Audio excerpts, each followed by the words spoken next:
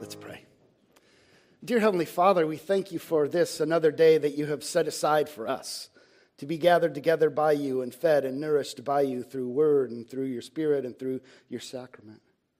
We pray that we be refreshed. We pray that we would be renewed. We pray that your word would accomplish everything that you've set out for it to accomplish in our lives.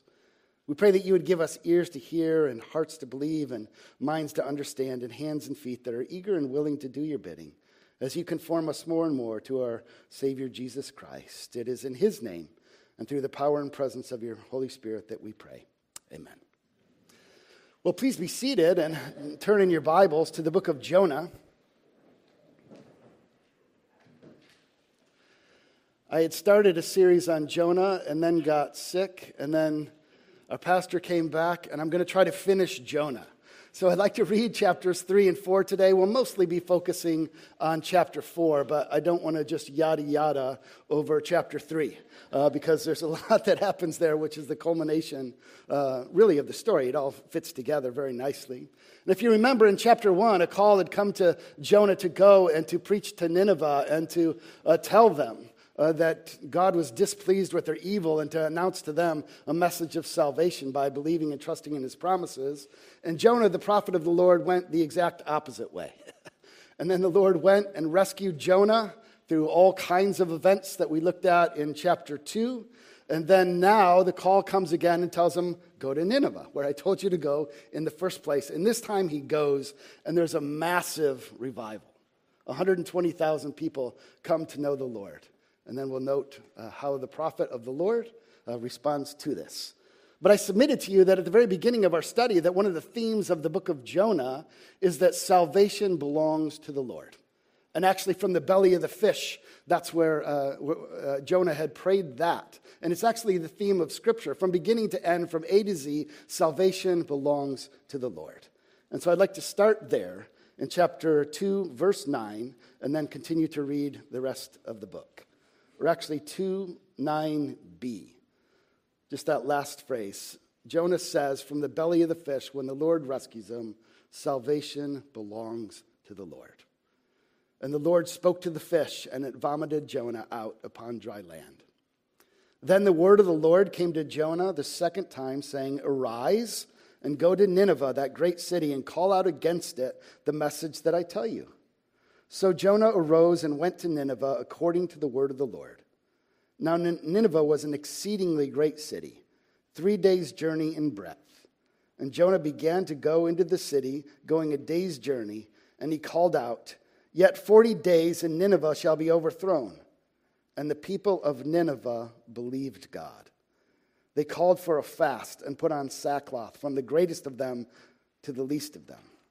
The word reached the king of Nineveh, and he arose from his throne, removed his robe, covered himself with sackcloth, and sat in ashes. And he issued a proclamation that was published through Nineveh. By the decree of the king and his nobles, let neither man nor beast, herd nor flock taste anything. Let them not feed or drink water, but let man and beast be covered with sackcloth, and let them come out mightily to God. Let everyone turn from his evil way and from the violence that is in his hands. Who knows? God may turn and relent and turn from his fierce anger so that we may not perish. When God saw what they did, how they turned from their evil ways, God relented of the disaster that he had said that he would do to them, and he did not do it. But it displeased Jonah exceedingly, and he was angry. And he prayed to the Lord and said, O Lord, is not this what I said when I was in my country? This is why I made haste to flee to Tarshish, for I knew that you were a gracious God and merciful, slow to anger and abounding in steadfast love and relenting from disaster. Therefore now, O Lord, please take my life from me, for it is better for me to die than to live. And the Lord said, do you do well to be angry? And Jonah went out of the city and sat to the east of the city and made a booth for himself there. He sat under it in the shade till he should see what would become of the city. Now the Lord God appointed a plant and made it come up over Jonah that it might be a shade over his head to save him from his discomfort. So Jonah was exceedingly glad because of the plant. But when dawn came up the next day, God appointed a worm that attacked the plant so that it withered. When the sun rose, God appointed a scorching east wind, and the sun beat down on the head of Jonah so that he was faint. And he asked that he might die. And he said, "It is better for me to die than to live." But God said to Jonah, "Do you do well to be angry for the plant?" And he said, "Yes, I do well to be angry enough to die." And the Lord said, "You pity the plant for which you did not labor, nor did you make it grow, which came into being in a night and perished in a night. And should not I pity Nineveh, that great city, in which there are more than 120,000 persons who do not know their right hand from their left, and also much cattle?" So far, the reading of God's holy word. This is really a great story and really a great text. It's interesting in this text, it starts off by saying that he called to Jonah a second time. That is actually underscoring God's determination to get his message to the Ninevites to save the people that he had from eternity said he's going to save. Nothing is going to thwart God's plan to save his people. Sinclair Ferguson said, "The salvation of one Hebrew sinner is used for the purpose to bring a whole nation of Gentiles to the Lord." Isn't that amazing to think about in God's mercy and God's grace? And this is also the second time that pagans called upon the name of the Lord. If you remember in the first chapter, the pagan sailors called out on the name of the Lord as well. This is highlighting God's mercy to all the nations, which was a promise that he had made to Abraham and that we're going to see more fully in Scripture as it goes on. It's a preview of what's to come in the ministry of Jesus and the ministry of the church. But here we see that God's goodness wasn't just for the nation of Israel, but through Israel all the nations shall be blessed, and we see that here.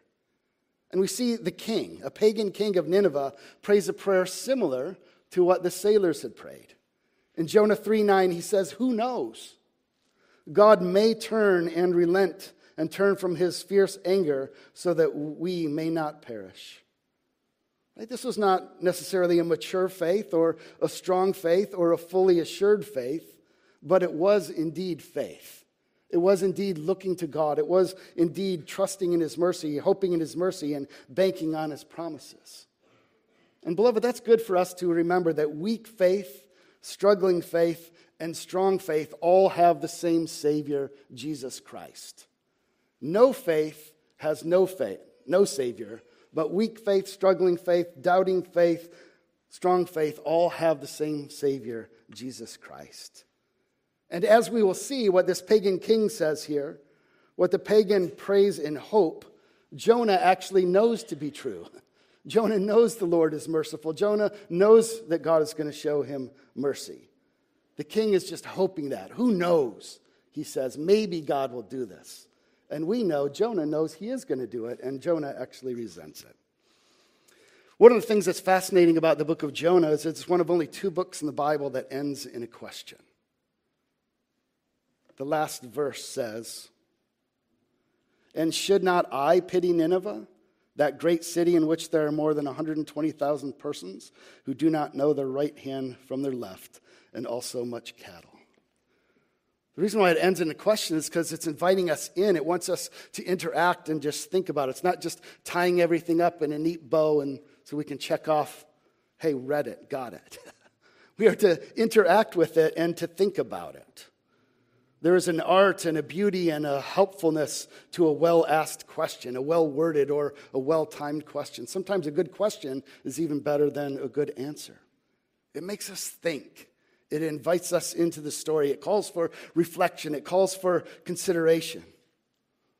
And why does God ask questions? It's not because he's deficient in knowledge or he doesn't know the answer.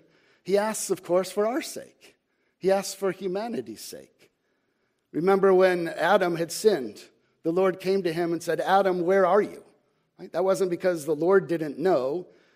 It was because it was an opportunity for Adam to turn from his sin to his merciful Lord, from his sin to find salvation in the Lord. Remember after Cain sinned, the Lord came to him and said, "Where is your brother?" Again, it's not because the Lord didn't know, but there's an opportunity right there to be confronted with your sin and to turn to the Lord in repentance and for salvation. Good questions teach us something. They expose something. Think of all the great questions that Jesus asked. Who do you say that I am? What did you come out in the wilderness to see? He asked a woman, where is your husband? Again, not because he didn't know where her husband was, but it was an opportunity for her to recognize her sin as she's standing there looking in the face of a merciful Savior. Jesus asked many questions throughout Scriptures. And so today I'd like to look at the 3 questions that the Lord asks. And the 3 points, it's pretty brilliant. Question 1, question 2, and question 3. So we're just going to follow the questions as they go through. The Lord asks questions in the text, which are for Jonah, but also by extension for us and all who hear the word preached. The first question really comes in the context of what might you expect Jonah to be relieved and elated, right? That he goes and he preaches and that 120,000 people repent. He's a prophet of the Lord. He was called to preach. He had run the other way. He had ended up being thrown overboard. He had cried out to the Lord to save him from the water. He got swallowed up by a great sea creature. He prayed and the Lord rescued him. And then he was sent to the city that Lord had told him to go. And the whole city repents and is saved. God showered down his mercy upon them. It was grace from the Lord. But he's not happy. He's angry. He's brooding. He's actually quasi-suicidal. Multiple times he's wanting to die. Right? This isn't a Disney storyline ending. It says in verse 1, but it displeased Jonah exceedingly, and he was angry. If Jonah were going to write the catechism, it would be guilt, grace, and ingratitude, right? He's not thankful. When it says, but it displeased Jonah greatly, what does the it refer to? The Ninevites repenting from their violent and wicked ways and God relenting. He's mad that the Ninevites repented, and he's mad that God relented from doing evil to them. One theologian said, the pagans are in harmony with God, but Jonah is not. He alone is the only one who's displeased in this whole story. And this is coincidentally only the second time that Jonah prays. Here's a prophet of the Lord going to do the work of the Lord, and the only first time he prayed was for his own salvation, and the second time here is really to die. He just prayed for his salvation. Think about that. He just prayed for his salvation and a rescue from the sea and from the belly of a fish. And then he gets rescued from that, vomited out, goes and preaches his sermon. The whole city repents. And now, I wish I could die. Oh, the humanity. How horrible. He says, oh Lord, is this not what I said when I was in my own country, in verse 2?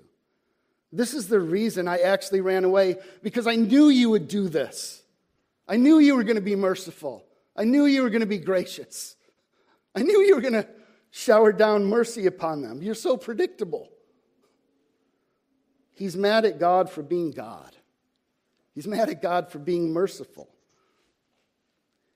Jonah justifies his prior conduct on the basis of God's unreasonable grace. I ran away because I knew you were going to be like this. It's the same thing Adam did, right? It's really your fault. What did Jonah know about the Lord? Look in verse 2. It says, I made haste to flee to Tarshish, for I knew that you are a gracious God and merciful, slow to anger, and abounding in steadfast love and relenting from disaster. Wow. He knew God was gracious and merciful, slow to anger, abounding in steadfast love. And so he says in verse 3, therefore, O Lord, please take my life from me, for it is better for me to die than to live. It's interesting in how well the story is told that the words and how they're structured there for life and live are the same words and the same structure that he used from the belly of the fish when he was pleading for his own life. And now he's saying, take these away from me. It's ironically sad. This is arguably one of the worst prayers in Scripture, isn't it? The other one was one of the best. This is one of the worst. The divine attributes that Jonah cites are from a well-known list and a well-known liturgy that he would have known growing up as a Jewish boy. In Exodus 34, when the Lord reveals himself even more clearly to Moses, and Moses is asked to see his glory, and the Lord said, you can't see my glory. But the Lord hid him in the cleft of a rock, and he said, the Lord passed before me and proclaimed, the Lord, a God merciful and gracious, slow to anger, and abounding in steadfast love and faithfulness, keeping steadfast love for thousands, forgiving iniquity and transgressions and sin, but who will by no means clear the guilty, visiting the iniquity of the fathers on the children and the children's children to the third and fourth generations. Ironically, this standard confession of compassion and character is the root of Jonah's anger. Jonah does not wish God to be true to himself, one theologian said.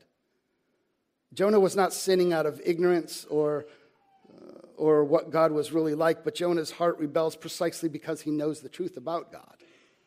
He wasn't confused about who God was. He's rebelling and he's angry because he knows that God is like this. He knows that God is merciful to sinners. He knows that God is gracious. He knows that God is steadfast in his love. Jonah's cry is one who has seen the exact opposite of what he wanted come to fruition. Beloved, how many times do we do that too? How many times do we want to tell God how things ought to be? I have one friend who would like nothing better than to be on God's board. And he wants to be a voting member of God's board and tell God what to do. How many times do we have that idea in our head as well? Jonah resents God's mercy for sinners, some sinners. He was fine with God's mercy towards him, but towards the Ninevites, their sworn enemies, the one who hates them, the one who God had prophesied is going to come and destroy them, we sometimes think that there are sinners, small s, and then there are sinners, those ones. He's going to be merciful to them. We want mercy for us, but for them, don't you know what they do? Don't you know what they're like? Don't you know what they practice? Don't you know what they believe? Of course he knows. And we're more like them, whatever they are, than we are like our Lord and Savior Jesus Christ. We're all dead in our trespasses and sins. We're all by nature children of wrath like the rest of mankind. And yet we still kind of think towards them, you're going to be merciful, whoever the them is. It reminds us of the parable of the prodigal son, where the Ninevites are really like the wanton, reckless younger brother. And Jonah is like the older, self-righteous brother. And the father asks him, are you going to come and join the feast? When the father goes and shows mercy to that sinner, that awful sinner, the son, and he shows mercy upon him and kills the fatted calf and says, rejoice with me. And the older brother's standing outside. And it leaves us there. It leaves the brother outside in the parable too, wanting to invite you in. Is he going to go in and enjoy the feast? That mercy is not only available for him, but mercy was given to his younger brother? Or is he going to stand outside and resent the father and resent his grace and resent his mercy and resent his brother and resent his goodness? What is he going to do? And the question comes to us. One theologian said, God can judge others without our help. He doesn't need us to say, go get them.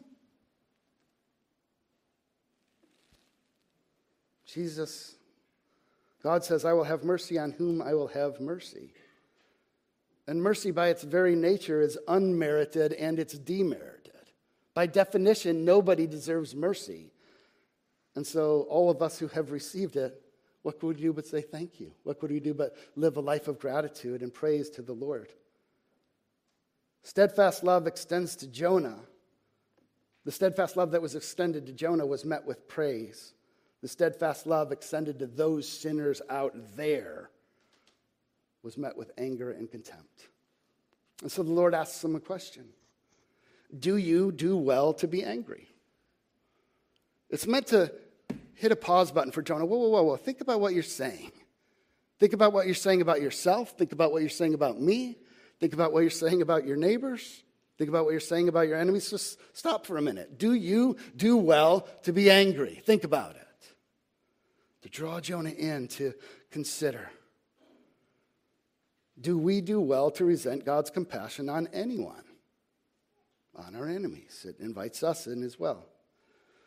We, beloved, who have been touched by the grace and the mercy and the love and the forgiveness of God, can we pray, forgive us our debts as we forgive our debtors, and lead us not into temptation, but deliver us from evil, and please have mercy on them. Please teach us to show mercy. How can we, who have been the recipients of such grace, not shower that grace and mercy down upon others? The second question says Jonah goes out of the city and he sits down and makes a booth for himself. Jonah may still hope that God will not show compassion. It's kind of the picture of him sitting on a hill overlooking the city saying, how's this all going to turn out? Jonah is hot. He's angry, both physically and spiritually. He's hot physically because of the scorching sun. He's hot spiritually because the Lord isn't doing what he wants him to do. And it says, the Lord God appointed a plant and made it come up over Jonah that it might be a shade over his head to save him from his discomfort. What a lovely phrase. A rebellious child, one theologian said, is being provided another moment of respite and another opportunity to bask in the goodness of God. Literally, it says to deliver him from the evil. Deliver him from the scorching sun. It says, so Jonah was exceedingly glad because of the plant. Finally, Jonah's glad about something, right? He's glad about the plant.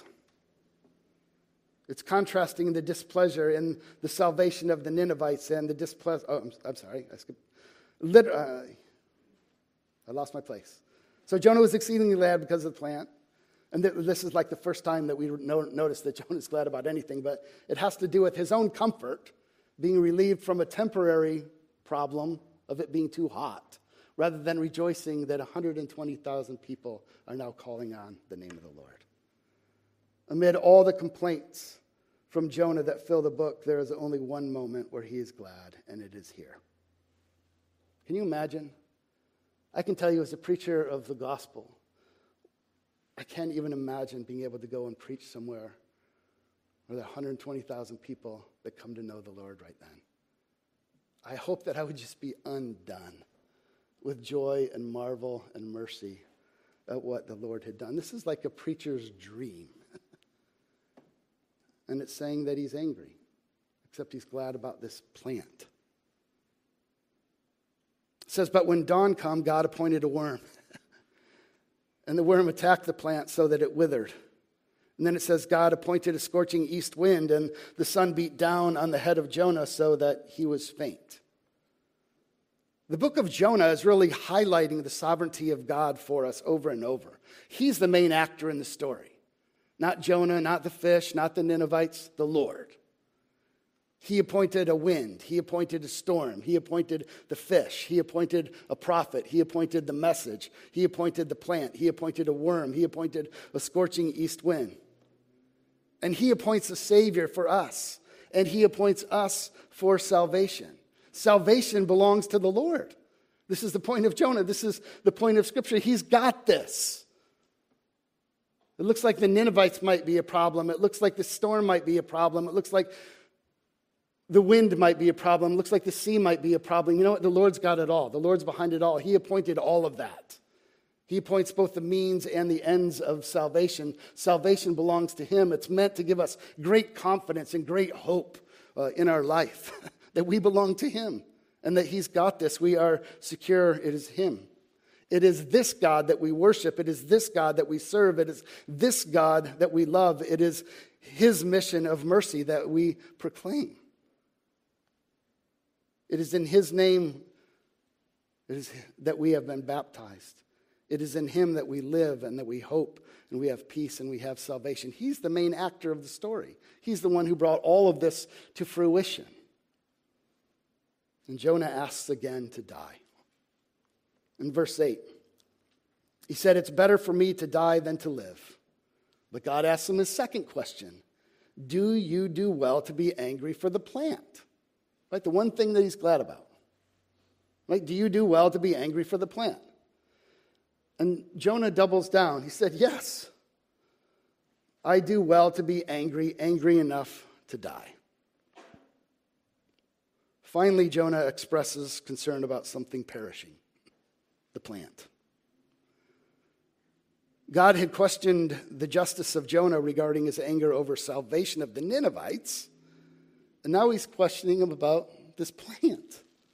Here was another opportunity for Jonah to turn to the Lord. Say, no, I don't do well to be angry. I don't do well to be angry. It's a sinful inclination of my heart. I'm hating my neighbors. Would you please forgive me? I know that you are merciful. I know that you are compassionate. Would you please take pity on me again? There's a warning here for us to consider, isn't there? Are we shaking our fists at the Lord, angry at him? Are we like the Pharisees and Sadducees saying we will not have this man rule over us? Are we resenting God's mercy, God's grace, how he rules the universe, how he brings about salvation, those whom he chooses to save? Or are we looking to him in gratitude and thanks for the mercy that he showered down upon us? Beloved, what makes you glad? What makes you glad about what the Lord does? We turn to the third question. In verse 10 and 11, and the Lord said, you pity the plant for which you did not labor, nor did you make it grow, which came into being in a night and perished in a night. And should I not pity Nineveh, that great city in which there are more than 120,000 persons who do not know their right hand from their left, and also much cattle? Dr. Estelle, in his commentary, says, in these closing climactic verses, God uses a kind of argument known as from the lesser to the greater to set up a contrast between two things. Like in Matthew, when Jesus says, if you then, who are evil, know how to give good gifts to your children, how much more will your Father in heaven give good gifts to those who ask him? In other words, like even unregenerate fathers know how to give good gifts to their children. How much more your heavenly Father, who is perfect and who loves you, does he not know? And so the point, Estelle says, is that God has mercy on sinful mankind trapped in ignorance and corruption. Man's sinful bondage is man's own fault, but God still has compassion on sinners. Is it not glorious that he does? Do we not see the glory in the words of Jesus Christ suffering at the hands of cruel men? Father, forgive them, for they know not what they do. Nineveh has many people who are entrapped in their sinful lifestyles and do not know how to get out, who cannot tell their right hand from their left, it says. And Jonah has cared about a plant. Shouldn't God care about the Ninevites? If Jonah is caring about this plant, how much more should the God who created Jonah, created the plant, created the Ninevites, not care about the Ninevites? It's a much bigger issue what happens to the Ninevites than what happens to this plant. And surely they're not morally innocent. At no place in this story does it say that the Ninevites were not guilty. The Ninevites don't claim their innocence. Jonah doesn't claim their innocence. And God doesn't claim their innocence. The reason why they need his mercy is because they're guilty, because they're sinners. They recognize it. They repent. They confess. They turn to the Lord. It's sinners who need a Savior, and they are sinners. And our sin is our own fault. We're guilty. We've run our own way. We've fled. But the Lord is compassionate and merciful to sinners. Jesus came to save who, beloved? Sinners. In a few moments, we're going to say, come, believing sinners, taste and see that the Lord is good. How had salvation come to Jonah? How did the fish come to Jonah? How did the Lord respond to Jonah's plea for salvation? How did the plant come to Jonah? Was it deserved or merited? No, of course not. All of it was a gift. Every bit of it was a gift from the Lord. Every bit of it was a grace. Brian Estelle goes on to say, God has a right to do with Nineveh as he pleases, And God has a right as creator to do with us as he pleases, with plants and animals. In verse 11, God directs the third question to Jonah. The whole book has been building to this very moment. Should I not be concerned about this great city? Jonah had no right over the plant. He hadn't made it. He hadn't created it. We have to remember sometimes that God is other than us. We're creatures. Sometimes we think that God is like us, only bigger or better. He can do everything we can do a little bit better. God is other than us. Where were you when he created the world? Where were you when he created, hung the stars? Where were you when he made the sea creatures? Most of us can't even balance our checkbook. And God is controlling the entire universe. He is holy in and of himself. We are only holy because Christ's righteousness has been imputed to us or given to us. He is different than us. He loves us and he cares for us, but he's not just like us, only bigger. He's other than. And here God is trying to get Jonah to realize what Job had to realize and what all of us need to ultimately realize sometimes. Just put our hand in front of our mouth and just say, stop. I'm in the presence of a holy God.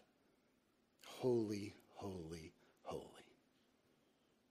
And the reason that we can approach him is because of his mercy and because of his grace and because he provides for us.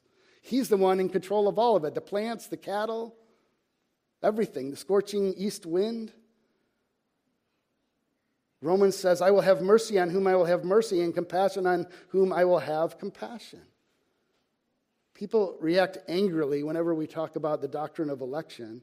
But Paul reminds us that when we are talking about salvation of sinners, the only proper category is mercy. If you're a sinner, the only category that really matters for you is mercy. If you got justice, you would go to hell. That's what you deserve.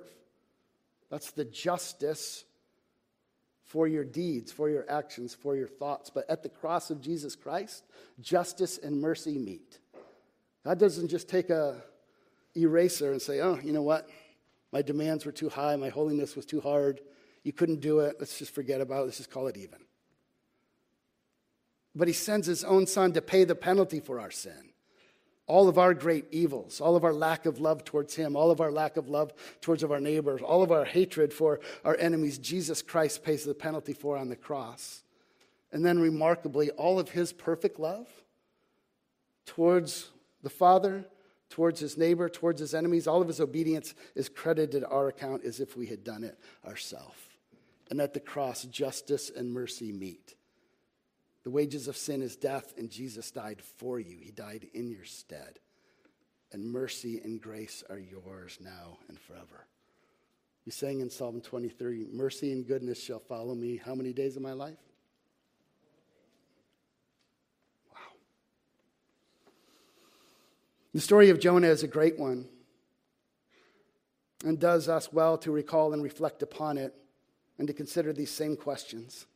Are we thankful for the mercy that God has showered down upon us, but resentful to the mercy that God has shown others?